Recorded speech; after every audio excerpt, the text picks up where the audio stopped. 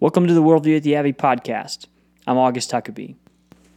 Today we're going to be hearing from the Worldview Academy founder and our Worldview at the Abbey Provost, Jeff Baldwin, as he addresses our Convocation ceremonies at our recent kickoff of the Worldview at the Abbey Gap Year program. Unfortunately, the room was a large echoey one, so the audio is not the absolute best, but the content is fantastic, so we hope you enjoy. I want to talk real briefly about the end and the goal, and I want to do that by telling you a story about a student of mine who failed. This is a while ago now. Don't worry, this won't be about former Abbey students. We have some former Abbey students with us, so that would be bad. I was a teacher in Houston at Providence Classical School, had been teaching there for a little while and using the Socratic method. We're going to talk about that in just a second, trying to draw out the students and require of them that they would begin to own their ideas for themselves. And the second year of our school, we added a student named Eddie. And Eddie was from inner city Oakland and incredibly charming. He walked in like he owned the place. He had charmed everybody he'd ever met before, and he knew that he was going to charm everybody in that building as well. And sure enough, he comes into the class, funny guy, very charming, and I kept saying to Eddie, Eddie, you are funny, you are charming. Here's the problem. We don't give grades at Providence Classical School. You need to go earn the grade that you're going to get. And Eddie would hear me, and then he would go on being charming and doing subpar work and sort of just trying to slide by. And I kept saying to him, Eddie, it doesn't work that way here. It's a different kind of place. And he kept doing his thing. And eventually the semester ended, and he earned an F in my class. And then I met with his mom. That's always when you get to meet with the mom, right? So met with the mom, and she came in, and she was not very happy with me. And she also had a very forceful personality. And she sat down across from me, and she said, Eddie tells me that you're his favorite teacher. And I tell Eddie, you shouldn't be his favorite teacher because you gave him an F. And Eddie said to me, Mom, he didn't give me an F. I earned an F. And at that moment, I knew everything was going to be fine with Eddie. Eddie understood, right? That's the switch that we want to flip here this year at Worldview Academy, where students begin to own their education for themselves, where students recognize that no one can pry open their brain and put every thought in their brain that they need to think. We have this call in 2 Corinthians 10:5 to take every thought captive for Christ. And one of the most painful things a parent finally bumps up against is that we can't do that for our child. We don't know all their thoughts, and we don't get to manipulate their brains.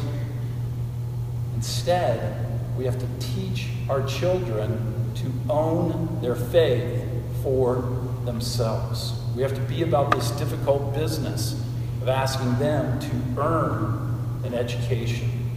So that's the idea of what we're doing here at the Abbey.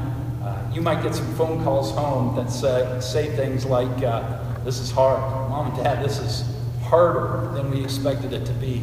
I like going to class and not talking, and these jerks keep expecting me to talk. And that's the idea, and that's what we'll be doing, and we'll be expecting them again and again to be about that business of earning their own education. Most of you already know that we use the Socratic method here. Socratic method is why we cap our class sizes at 12. I believe in this so firmly that, we don't make any money doing this because I believe in this firmly, right? That the easiest way in education to make money is to expand your class size to 50, and suddenly you are raking in the dough. But the thing that matters is that every day the student wrestles with the text, comes to class prepared to discuss the text, and is actually then asked to bring to bear their faith on the ideas that they found within that text, to be able to defend what they believe to their students and to their teacher. The Bible tells us that iron sharpens iron, and we hear that and we think, right, ethically that's totally true. If I want to be more brave, I need to hang out with brave people. And ethically it is totally true. But it's also totally true intellectually. That if you want to be sharpened, you need to be around iron. You need to be wrestling with these difficult ideas and with students who are committed to wrestle with these difficult ideas. So you're going to find that here as well, this insistence on students coming to class prepared, ready to have a conversation about what they've read, and ready to apply their faith to these difficult ideas that are coming to them. I think, for me, the best way to think about the Abbey is that there's one biggest challenge for your student the first semester and one biggest challenge for your student the second semester. The first semester, the biggest challenge is going to be academics. They are going to be faced with some difficult things.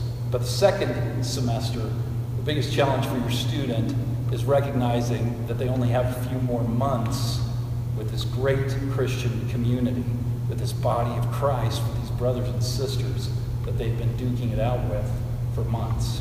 So that's our goal. That's where we're aiming this particular year. We thank you again for entrusting us with your students. We don't take it lightly.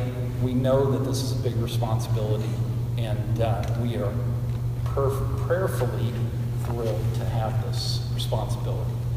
The one thing I'd ask for you, I know everyone in this room will be praying for your child every day, but I ask that you also pray for Hannah every day, and Hug every day, and Brandon every day, that you pray for the program, and that God would keep us on task, that His Spirit would be moving in what we're doing. Thanks for listening. For more information about Worldview at the Abbey, go to worldviewbridgeyear.com. And for more information about our Worldview Academy summer camps, go to worldview.org.